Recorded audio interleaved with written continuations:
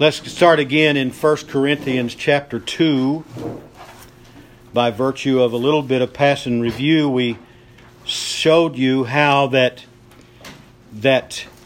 God has given us a spirit that now has the integrity in it that can contact Him.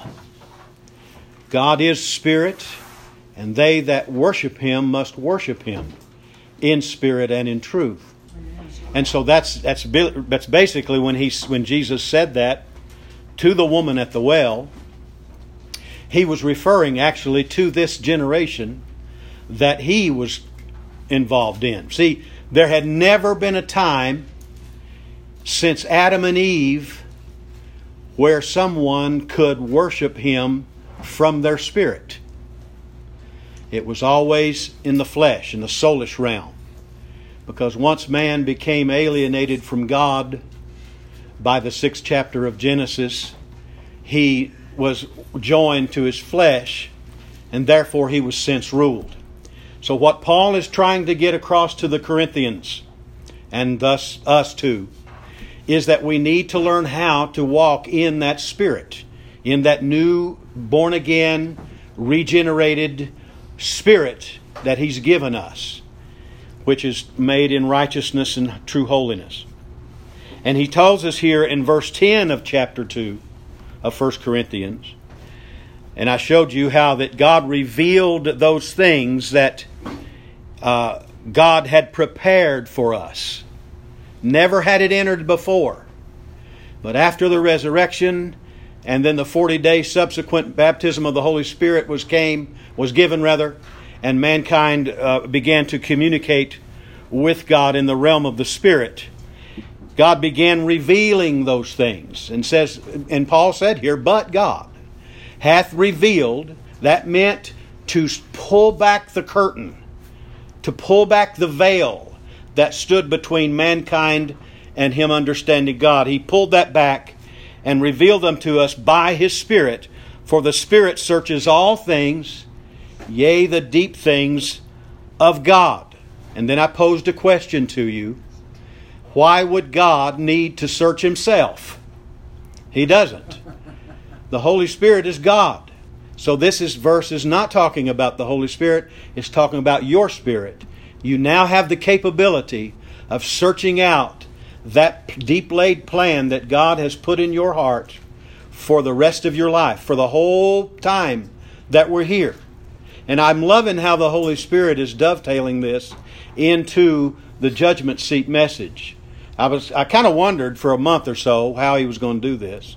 So now it's just dovetailing right into this. And so we'll go on, progress down here. We don't need to reteach all of that.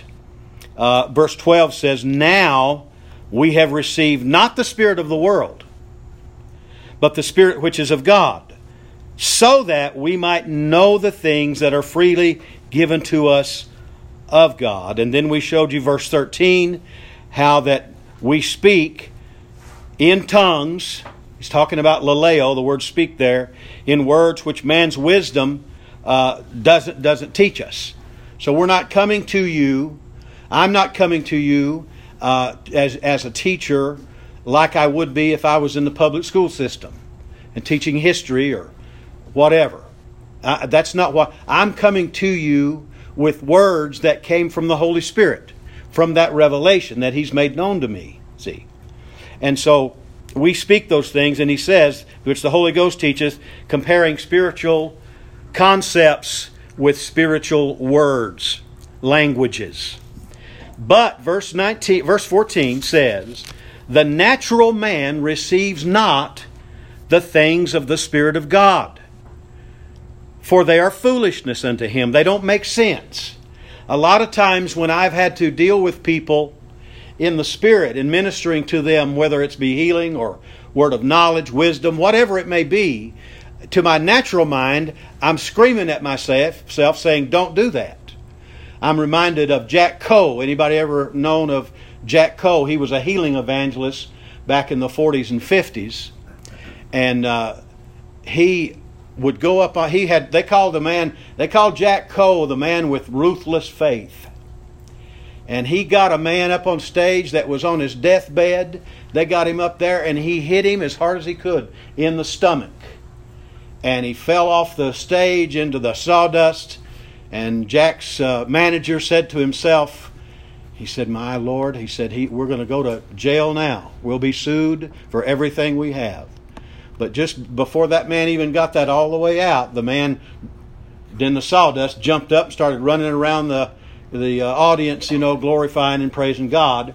Well, after that happened, there was a lot of Jack Coeites, young men of God that's wanting to imitate what he did. They would punch people in the stomach, and of course it wouldn't work, and they got in a lot of trouble over that. So what I'm saying is, when you're operating by the Spirit of God, a lot of times it doesn't make sense here in your head. Your reasoning will get in the way. A lot of times I've missed God because of that. That very same thing. Because I've let my mind rule me in that situation, saying, I just can't do that. And so God, that person didn't get healed, or whatever the case was. But anyway, he says, "But the natural man receives not the things of the Spirit of God, because they're foolishness to him. Neither can he know them, because they are spiritually discerned. They're made known to you by the Spirit. But he that is spiritual," verse 15, "judges all things, yet he himself is judged of no man." Now think about this. Your human spirit, that's called the Spirit of Christ now, that you have in you. It says, you that are spiritual, that's pneumatikos, is that Greek word. Remember me telling you about that. That's your identity now. You are a spiritual person. You are being led by your spirit. And when you are, it says you judge all things. So, now there's a lot in this statement I'm about to make to you, so I want you to really think about this, because it's easy to miss this. That you don't need the law anymore to tell you what to do and what not to do. It's written in your spirit. So now, and it's coming up when we're starting to teach on the judgment seat, we are going to be judged by how we directed our lives according to this spirit that we have. That means that's what that means there. But he that is spiritual judges all things. In other words, your spirit will make a judgment, an estimation about a situation, and give you the direction. If you disobey that, see, that's sin. But he says this, the next statement, he says, "But he himself is judged of no man." Meaning this, that when you operate by your spirit, and you know that it's your spirit, no man can say anything about it. The results will show up for themselves. See, meaning that you're not judged of anyone. "For who hath known the mind of the Lord, that he may instruct him? But we have the mind of Christ." Where? In our spirit. See, your spirit inhabits your whole body, and in your spirit head there is a mind there. It's the mind of Christ. It's not your natural mind. The natural mind and the spiritual mind war against one another all the time. And that's why it's important for you to pray in tongues, so that you can build yourself up above a walk of the senses into a walk of the Spirit. And you don't have to be troubled about it. I sense in my spirit right now that some people are troubled about praying in tongues because they're not seeing the kind of results that they want. Join the crowd. See? Amen? But we don't need to be troubled about that, because you should learn to listen and learn to obey. In other words, it's like this. This is a very elementary way to put this, but hey, I graduated with a D+ average in high school, so here you go. I don't believe it. I did. I've got the proof. It's just like this. Do you know what serendipity is? Somebody tell me what they think serendipity is. Have you kids studied that yet? No. I hear it in songs. Yeah. Well, serendipity, here's my definition, is that here you are going just through in the life, you're walking life, you're just happy-go-lucky, just not troubled about, just go. And on your way, while on your way, you stumble upon something and discover it. See, that's kind of the way it is. It's a crude way, it's a crude illustration, but it's kind of the way it is walking in the Spirit. If you have to be troubled about it, and you have to be very serious, I'm going to walk in the Holy Ghost, walk in the Spirit, walk in the, then chances are you're not going to. But if you just love the Lord, worship Him, pray in the Spirit, and just go on your way, He will supernaturally lead you on those discoveries that's in His Word, that's in your life, that's whatever that may be. See, does that make sense to you? So that's kind of the way it is, a walk of the Spirit. So you're not really, it's not like you're preparing for an algebra test. I get real upset because I couldn't understand that in high school. I failed it 2 years in a row. I remember the first day of algebra class, we was all, why does this come up in my mind?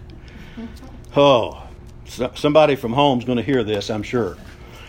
But Wayne Golden hadn't been but just a few years out of the Marine Corps, and he was our algebra teacher. I mean, he still had the buzz cut and, looked just like that guy on Full Metal Jacket. You remember that movie? I mean, he looked just like that guy. So he was real, So he said, Mr. Chumley, stand. We had given us a assignment. I think it was on Friday. He gave us the assignment that we were to memorize the properties of algebra. Wow. I never took a book home to save my life. So Monday morning, Mr. Chumley, stand up and give us the properties of algebra. So, I mean, I wasn't but just a toothpick anyway. I stood up there and I said, I don't know. And that man got visibly angry. I mean, he was shaking. He was so mad and red-faced. He came over and started pointing me in the nose, touching my nose. And he said, get out of my class. So I didn't go back. I went to study hall. Next year, I just couldn't understand it. So I don't understand algebra. I ended up my junior year taking plain old arithmetic. Did good on it. 2 + 2 = 4. I don't care what Wayne Golden says. So I drew that analogy to kind of lock in your mind. It doesn't have to be like that, walking in the Spirit and getting revelation from God. Just smile at yourself and thank God that He's going to reveal to you the deep and secret things about you and about His kingdom. Amen. The Holy Ghost is not Wayne Golden. He's nice. He's a gentleman, but He's nice and He loves us. Amen. So He wants to teach us these things. Now look what Paul says to this group of people. He says here in chapter 3 of verse 1, and, meaning a continuation of thought here. And I, brethren, since I just told you that we have the mind of Christ, he said, I could not. It's the Greek word edunamai, which means absolutely powerless. I had no ability to speak to you as you were spiritual beings, pneumatikos, spirit creatures. I couldn't speak to you that way. Kudamasataya. There's been a lot of people that's contacted me since I've been here. And I said, well, the church is not growing numerically, but it seems like everybody's growing spiritually. And I think that's more important, don't you? Praise God. So I am speaking unto you as unto spiritual tonight. See. Now, I want you to understand something about the Corinthian church. Next time you're reading through this, I want you to remember this about this bunch. They were so carnally minded that Paul had to tell them to quit sinning in certain areas. All you got to do is read and find out what areas those were. But he had to tell them to quit. But by the same time, they were used in the gifts of the Spirit. That's why he had to get some teaching on it. It's in Corinthians that we have, we have the operation of the Spirit in chapter 12, 1 Corinthians. And then we have 1 Corinthians 13, which is what? The chapter of love. And then 14, we have all about tongues and how to use that. So they were flowing in these, but they didn't have any organization about it, see. So, in one way of looking at it, they had it better than we've got today. See. But Paul said, I couldn't speak to you as unto spiritual, but as unto carnal, even as unto babies. It's nepios, which means literally a newborn. They hadn't grown any. And babes in Christ, they thought they were mature. You remember my brother's testimony when he was here the other day.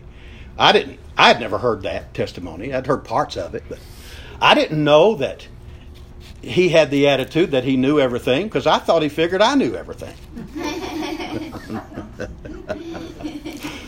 But Frank had the attitude, I just know everything. That's the kind of what these 1 Corinthian people did, these Corinthians. They thought that, we just know it. And those are the hardest people to get across to, is someone who already thinks they know. Jesus told the Pharisees, he said, you can't see because you say you can. You're blind because you say you can see. But if you were blind, then you could see. See? So he said, I have fed you with milk and not with meat, that's solid food, actually. For hitherto you were not able to bear it, neither yet now are you able. For you are yet carnal. For whereas there is among you envying, strife, and divisions, are you not carnal and walk as mere, I like what Wuest said, Wuest translation put this way. He said, are you not carnal and walk as mere unchanged men? So they were walking after their flesh. And they were walking in envying and strife. In fact, the word strife is eresis, which is a political faction, actually. Getting into politics. That's a real temptation today, especially on Facebook now, to get involved with all the political things. I've fallen into it myself at times. But people need to hear the Word of God. Amen. If you want to post something about some post about praying for them. See. But anyway, he says, are you not carnal, walk as mere unchanged men? For while one says, I am of Apollos, I am of Paul, and another, I am of Apollos. Are you not carnal, immature? Paul was known as the man that taught with great authority, but he was known as the power minister. He had power, signs and wonders everywhere he went. Apollos simply had a very strong teaching gift. And some people feel like that Apollos was the one that wrote the book of Hebrews. I don't know. I personally feel like it was Paul. But some say that it was Apollos. They worked together a lot, Paul and Apollos. And so these people were drawing out factions. That's why the word strife was used. A political thing. People want to draw off and identify. They want to get in groups and they want to say, well, I identify with them. I'm of Paul. No, I'm of Apollos. He's better. All these things. That's the same thing that they were falling into. And they were getting into sin over it. And Paul says the word who here is it's the Greek word tit. Means, what's the big deal? Who am I? Who then is Paul? Who is Apollos? But ministers, servants, diakonos is the Greek word, servants, slaves, by whom you believed, even as the Lord gave to every man. So in other words, they were just being obedient. That's all the Lord wants us to be in our perspective places in the body of Christ, is just be obedient where you are. It's very easy for me to look at other men of God. I've fallen into that a lot when I was a young preacher. A lot. Boy, I would just look at somebody else and I'd want to quit. I've wanted to resign my church many Monday mornings because of the services of the previous day. And so that's it. It's kind of a thing that the enemy uses. He said, but we're ministers, we're servants by whom you believed, even as the Lord gave to every man. He says, I've planted, Apollos watered, but, and this is what we need to realize here, God gave the increase. It's God that grows you up. Our participation or our cooperation with Him is how He grows us up. He delineates this on down here. He said, I've planted, Apollos watered, but God gave the increase. So then, neither is he that plants anything, neither he that waters, but God who gives the increase. Now, he that plants and he that watereth are one, meaning the unity. They're in it for the same reason, see. When I get a guest speaker here, he and I are one. We have the same goal. That is to move you a little higher into God, to unveil things from His Spirit that will cause you to start to grow, see, and demonstrate His power, whatever kind of minister we get in here.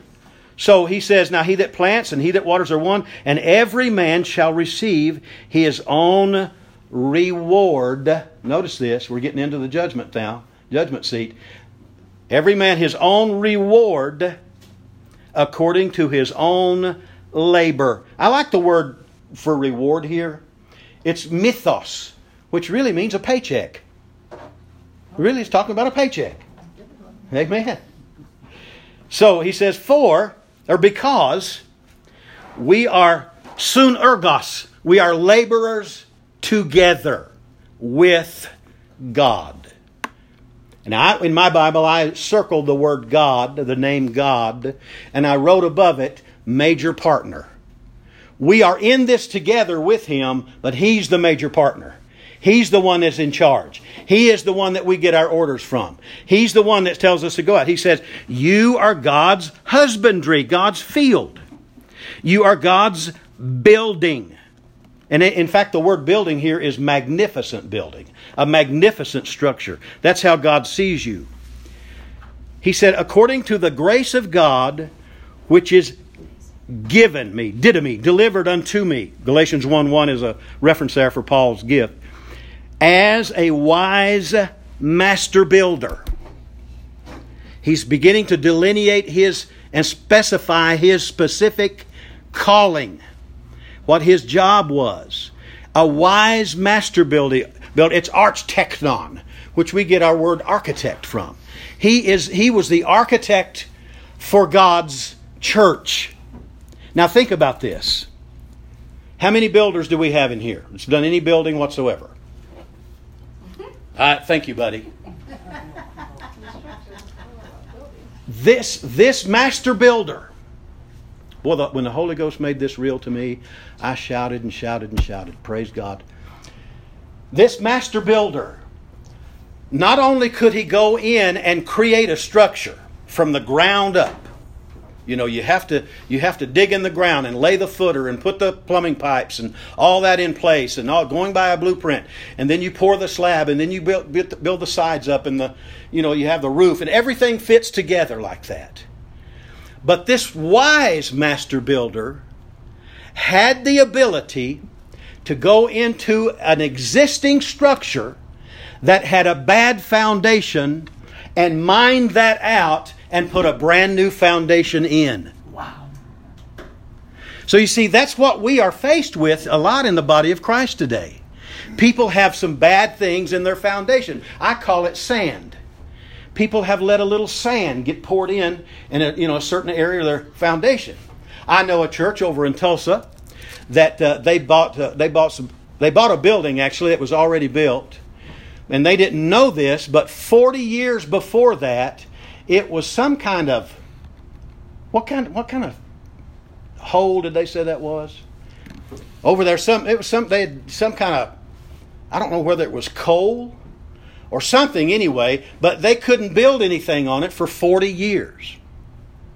And so now, in this ministry, and of course that's been a long time ago at that, in this church, I was just in it a while back, you walk in there and the floor is just like this.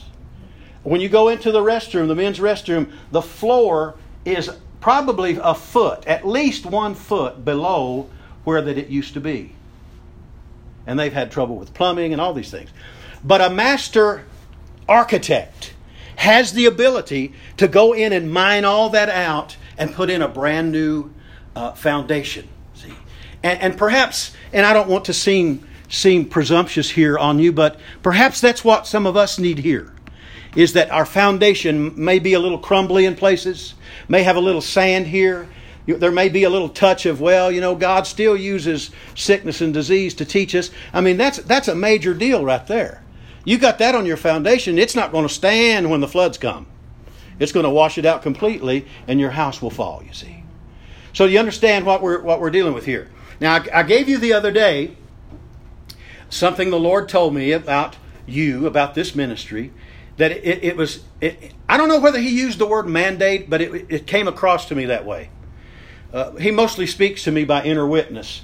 And I just had this feeling that God has given me a mandate to get you ready, not only for working in the kingdom, but for the judgment seat. Yes, amen. You know, because, I want to deal with everything I can. I don't want anything unconfessed in my life. How I have mistreated someone or done something wrong that I've forgotten about. I don't want to have to deal with any of that on that day. And it's invariably we will. Amen. But I want to cut that down as much as possible, don't you? Amen. Praise God. Y'all are so precious and sweet. I was sharing with somebody a few days ago how much love God has given me for you. It's unusual. It's just unusual. I almost want to cry thinking about I almost never ever met you. Just think about it. Wasn't for that young lady right there and Tressie and Debbie, Jerry wouldn't even be here. And I almost want to cry about that. Not that I, think that I'm something special, but I never would have gotten to meet you guys, gals. Amen. And I'm so thankful. And that you are willing to sit there and listen to this. Praise God. So, let's go back here now. According to the grace of God, which was given unto me, as a wise master builder, I have laid the foundation, and another builds on it, you see. Amen. Apollos, in other words, Apollos is bringing up the house after the foundation is there. The foundation is very, very important. Your foundation, if it's not correct, when the stress is put on it from life, it will fall. One man, and I know Lester would appreciate this, and Brother Elmer here, that has anything to do with growing stuff. But I learned this when I was in the logwoods, because the guy that I worked for, I ran the skidder. It was a huge, big deal. The wheels didn't even turn. The thing turned in the middle. But anyway, I had to get the logs, go up in the mountains and get the logs and pull them down to the log deck. And so he was talking to me one day about this big hurricane that hit over in South Carolina probably 25 years ago. And he said that it's the most dangerous thing in the world to try to go into a forest after a hurricane, because all the trees are bent over, and he said what will happen is you go in there and you cut one, it will pop on you. It was just like a spring. It will spring back on you. So we got to talking about all that. And he said, you know what makes a tree strong? I said, no. He said, wind makes the tree strong. So I just recently, a few days ago, was reading, and I heard somebody say that they had raised up some seedlings in a greenhouse, and they went and put them out into the yard or whatever. And it wasn't long till they were all dead, because they had no strength. He was used to the greenhouse. Right. They were in that controlled atmosphere and had no strength. That's what's happened to the church today. Is that we've been in an environment where that we're in four walls, and we're us four and us few, and God help us, instead of being out there in the world and not having any strength to stand in the face of adversity and let the winds blow where they will, and it will not move our foundation. Amen. That's what we're faced with here. Amen. Not just here, but I'm talking about in our society. Amen. So he says, I have laid the foundation, and another builds thereon. So don't worry about the winds of change. If you'll stay planted in the Holy Spirit and in the Word of God, you will be strong, and the winds of change will only make you stronger. Amen. Stuart showed me a tree. After we had talked about that, he cut down a tree and showed me the rings in the tree. He said, we can tell what kind of weather was that year. He counted, there's 50 or 75 rings. He said, so this tree is 75 years, let's just say 75 years old. And he said, you see this ring right here, it was real wide. But the next year, it was real small. He said, that's because they didn't get much rain, see. But he said what happens is when these winds blow and the hurricanes come, he said it makes those trees so unstable that when you start cutting them, they'll pop on you. And he said they'll kill you in a heartbeat because they're intertwined. You know, they're just laid down like that. So it's very important. This keeps coming across to my spirit. Do you guys mind if I? And I know I'm not a good artist, but Paul. I mean, this young lady drew a. You know, we had a foundation the other day, and of course the truth, and you can put the bricks and all that kind of stuff in there. But you have to have a good foundation. But in order to put a roof on the thing, you have to have walls first, don't you? Now, what happens in Christian circles a lot of times, and I've seen this so much over the period of time that I've been a pastor, and it hurts my heart because you can't get people to see this. But too many times, people of God are more interested in the roof type questions being answered than they are the walls or the foundations or any other part of the structure. See, that's what happens when we don't teach the full Word of God. People want that. You know, I like the rooftop experiences with God. I love that. I mean, I love, you know, even in natural building, I like knowing how. I built a building a few years ago behind my house. And I don't ask her about it. But I enjoyed seeing how this goes up and how this is made and how this is done. And it's just like it is in our body in the church. Is we have to get these answered correctly. The foundation questions have to be answered correctly. Are you following me? If we have a bad foundation, walls won't stand up. If the walls are not good, the roof won't stand. It'll fall over. So it's very important that we understand what Paul is trying to say to us here. And you know, the beauty of this is that God has given us a helper called the Holy Ghost that is our teacher. And He will, through our spirit, as we pray in tongues, He will start stepping you through the pages of His Word. He may not start you where He's got me. He may not start me where He's got you. But He knows where you lack ACE curriculum. He knows the paces that you need to shore up on. Yes, amen. See? And so that's why all this is, we're in this together. The foundation is laid. Others are building on it. And Paul said here, but let every man take heed how. The word how here is the Greek word P-O-O-S. Pous. It's a warning. It's a warning word. How he builds thereon. The word buildeth means continuation. How are we going to continue on? Now let's say for example we may have had a person in here that came in and got saved and filled with the Spirit and speaking in tongues and learning all these things. But what we didn't know was that he had been a member of the Jehovah's Witnesses for 20 years. And so he has some bad foundational things in his foundation that has to be mined out, that has to be gotten out, has to be corrected. You know, now I think in Georgia, I don't know if they do it here, but now in Georgia they have this company. If you have a foundation that is cracking and falling in, whether it's porches or sidewalks or whatever, they can pump stuff in there and push it right back up, see? So a lot of times these things that's in our heart that was put there by while men slept, remember that scripture? They came in and sowed bad seed. He says, so that's what he's talking about. Let every man take heed. That means pay very, very important attention to after the foundation that you start building on. But in verse 11 is something that we really need to understand as well. For or because other foundation. And it's interesting here, the word other means of the same kind. Can no man lay than that is laid, which is Jesus Christ. There is no other foundation.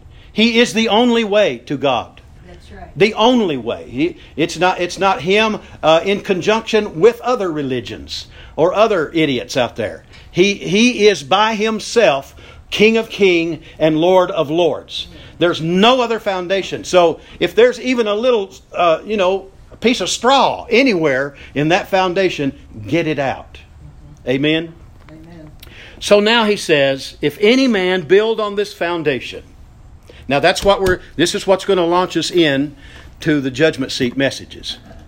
I've got 2.5-3 pages here that I'm not going to get to tonight. But it's exciting stuff because this is not my opinion. Now, if any man build upon this foundation, that is the one that is Jesus. Now, the word if there is conditional. There's ifs of doubt and there's ifs of condition. I had to learn that the hard way when I first got out of Rhema, and anytime I used the word if, some of those Word of Faith people would, shame on you, you shouldn't use if. Well, there's ifs of condition, and there's then, of course, ifs of doubt.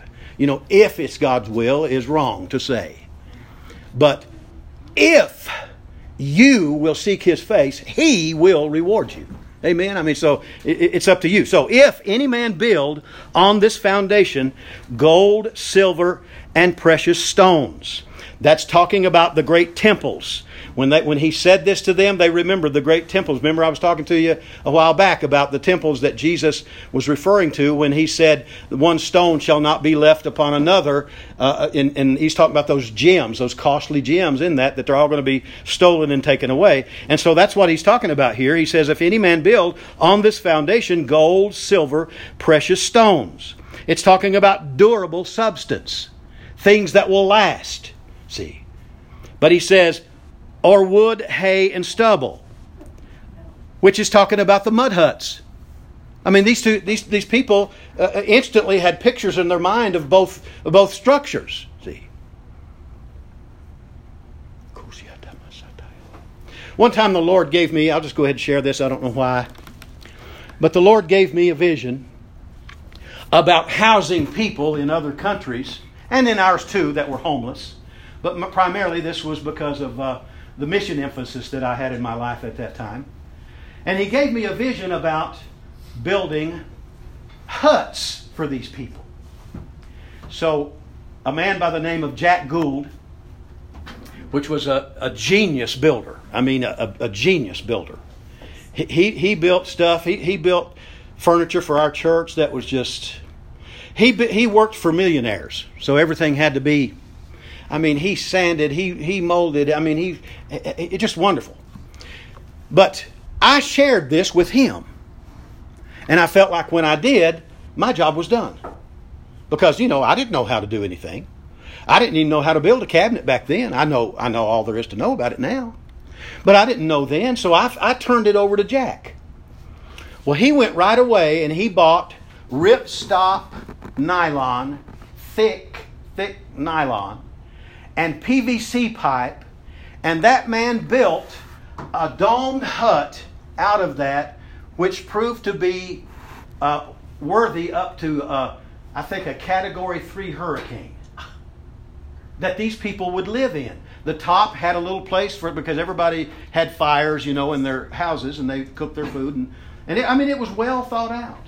See, but I don't know what happened, what we needed to do else. But it just never materialized. But you see, that's why I'm saying this, I guess, is that God can give us an idea. God can drop something into our spirit about an invention or something, whatever. But if we don't act on it, if we don't go ahead and take the other steps, His hands are tied, see. So I think that all is encompassing here, that mankind can build, we as children of God can build precious stones, gold and silver in our building. Or we can build mud huts. See? Every man's work shall be manifest. You know what manifest means?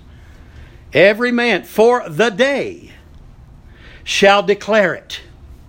What day is he talking about? He's talking about the day of the Lord at the judgment seat, the Bema. every man's work shall be manifest. He's not going to cast you aside for building mud huts. It's just going to be manifest that it was mud huts.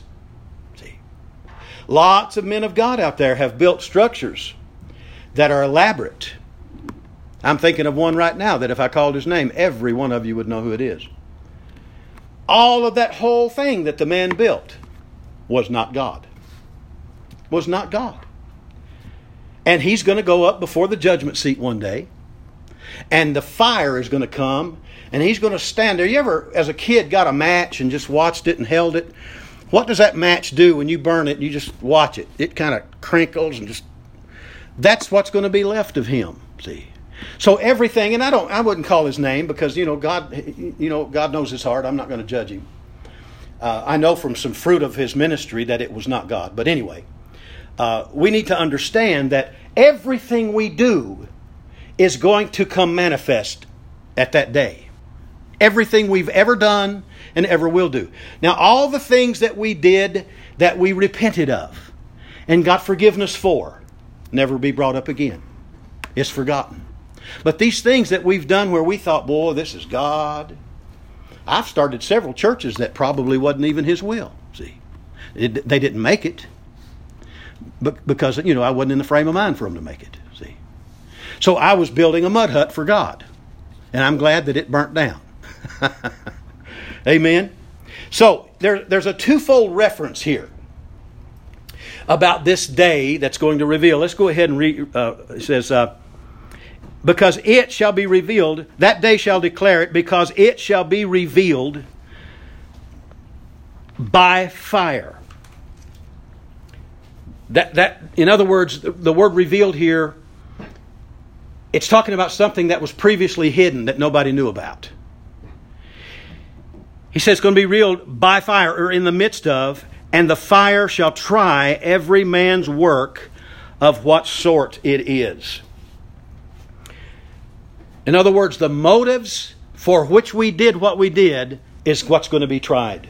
And when there's bad motive, it'll be burned away. Good motive will be rewarded for that. So if any man's work abide, which he hath built thereon, he shall receive a reward. There's that word paycheck again. Now, if any man's work shall be burned, he shall suffer loss, but he himself shall be saved, yet so as by fire. This is as if one who makes it through the fire without being burned, but he still smells like smoke. See? So the twofold reason behind this day can be now. When you do something for the kingdom of God, if it's for the right motive, when the pressure comes against it, it will stand. If it wasn't God, it will fail. So that's only just a precursor of what it's going to be like on that day when we all stand before the judgment seat of Christ. Everything that we've ever done for the kingdom of God, both good and bad, we'll get into details about this later, is going to be made manifest. And we're going to stand there with it. He says, know ye not that ye, and the word ye here is not individual, it's talking about the body of Christ. Know ye not that the body of Christ is the temple of God, and that the Spirit of God dwelleth in you specifically, meaning that He is going to protect the body of Christ, the church of the Lord Jesus. And he says, if any man defile, it's the same word as destroy, the temple of God. The word temple here is naos. It means a highly decorated, beautiful temple, which is in reference to the church of the Lord Jesus. If any man defile that. Now, how could somebody defile the temple of God? Through bad doctrine. One of the things that these apostles had to do, and which in my estimation, the main responsibility of an apostle is to make sure that the truth remains truth, that there's no bad doctrine getting in, or wrong teaching, or wrong concepts getting in on the church. See? And so God has seen to it that He's going to protect it. See? That's why I really feel for some of these guys out there that's preaching the hyper grace message, because I mean it's destroying large numbers of people and their intimacy with God. Thank God He got me out of it. So he says, if any man defile the temple of God, him shall God destroy, for or because the temple of God is holy. That is in response to the two buildings, either the gold, silver, and precious stone, or the mud hut. He says the temple of God is holy. It's great. It is not a mud hut. It is a great, awesome temple. So which temple, he says, you are. And then he says, let no man deceive himself. And if many man among you seem to be wise in this world, let him become a fool that he may be wise. For the wisdom of this world is foolishness with God. See, you have to leave this in context. Chapter 2 is still viable. He's not left concept.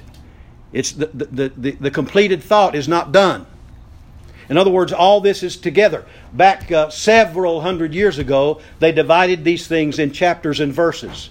Before that, it would have been on just a one scroll type thing, and it would all been together, and it would be easier for people to capture the full image of what the Holy Spirit was saying, because we're so easy to say, especially with these headings. I mean, like in my Bible here, this is a Schofield Reference Bible. It says, in chapter 3, it says, a carnal state prevents spiritual growth, which is true. That wasn't in the original. I mean, those guys put it there. They kind of headed the, and I think it was God for them to do that. But we have to remember in studying these things as the Holy Spirit, don't pull it out of context. Keep it in context. Read it 100 times if you have to, in context. And so that's what he's saying here. He says, for the wisdom of God, the wisdom of this world, rather, is foolishness with God. Remember what he said over here in chapter 2 and verse 14? It's still continuity of thought. But the natural man receives not the things of the Spirit of God, for their foolishness unto him. Neither can he know them. They are spiritually discerned. See how important it is when you're building your building with the aid of the Holy Spirit. He's building His building in you, and you're cooperating with Him. We're fellow laborers, as he said here. So it's very important that you understand that your natural mind, your natural person, will want to get in on the building of your building. See, the reason your natural mind doesn't like tongues is because it has nothing to do with it. See, that language is coming out of your spirit, not your head. And your head argues with it, see. Argues with mine every day. I'm amazed. Every day my head says, Jerry, you're an idiot laying here like this. But I just kind of chuckle because he can't get that lie over on me no more. We just have to, why do you think it says building up yourselves on your most holy faith? Faith. Trust that the language that he's boiling through you is causing change in your life. Amen. Laying another brick, praise God. Line upon line. Precept upon precept. Here a little, there a little. You'll get to the point in your walk with God to where you're going to call in the trim carpenters. And they're going to come in and make everything look just so nice. Ever who trimmed these houses out, this church and that house over there was a master. I've put more crown molding and stuff up than I ever want to think about. And I can recognize that. So that's what the Holy Spirit, He's excited that He gets to help you in your building process. Amen. Praise you, Jesus. I'll tell you what, let's just say one thing about chapter 4 and verse 1, and we'll stop for this evening. I never even got to the first line of my notes tonight, but I felt like we said what the Lord wanted us to. Notice how he says here in verse 1 of chapter 4, let a man so account of us. It's the Greek word logizomai. Logizomai means a logical decision. He says, let a man so account of us as the ministers of Christ and stewards of the mysteries of God. Two things I want to bring out about this. The word ministers here is the Greek word huperetes. The huperetes were the criminals that were chained in the bottom of the boat that rowed the boat until they died, and then they were pushed out the hole and the fish ate them. They lived their whole life in the bottom of that boat. So Paul is using this term and says, this is the way I want you to look at me. I am a slave for Jesus, and I am going to row this boat until my body gives out from me, till I'm done with it. That's how he wanted to be viewed. And that's how all of us, as ministers, huperetes, servants of God, not that we're anything special when it comes to being special to human beings. We are special to Him. But He'll use someone with a mindset of a servant like that. And then, of course, then the next word is oikonomos, which is stewards. That means the rule of the house. So we are stewards of the mysteries of God. And guess how these mysteries, here in this same book, 1 Corinthians chapter 14, he says how these mysteries come. And you're steward of them. We're steward of the mysteries. A mystery, remember in 1 Corinthians 14, he that speaketh in unknown tongue speaketh not unto God, howbeit in spirit he speaks mysteries. A mystery is that which being outside the range of your natural apprehension. Remember I said the natural man receives not the things of God? These things are outside the bounds of your ability to get them with your natural mind. And so that mystery is boiling up out of your spirit in that other language. And when you pray that out, the Holy Spirit brings revelation knowledge to you. And Paul said we're stewards of those mysteries. Amen? Amen. Did y'all get anything out of this? Hallelujah. Thank you so much. It's hard for my ears to keep up with how fast you give it to us. I'm sorry. That's why we make CDs. You can pause me. Thank you, Jesus.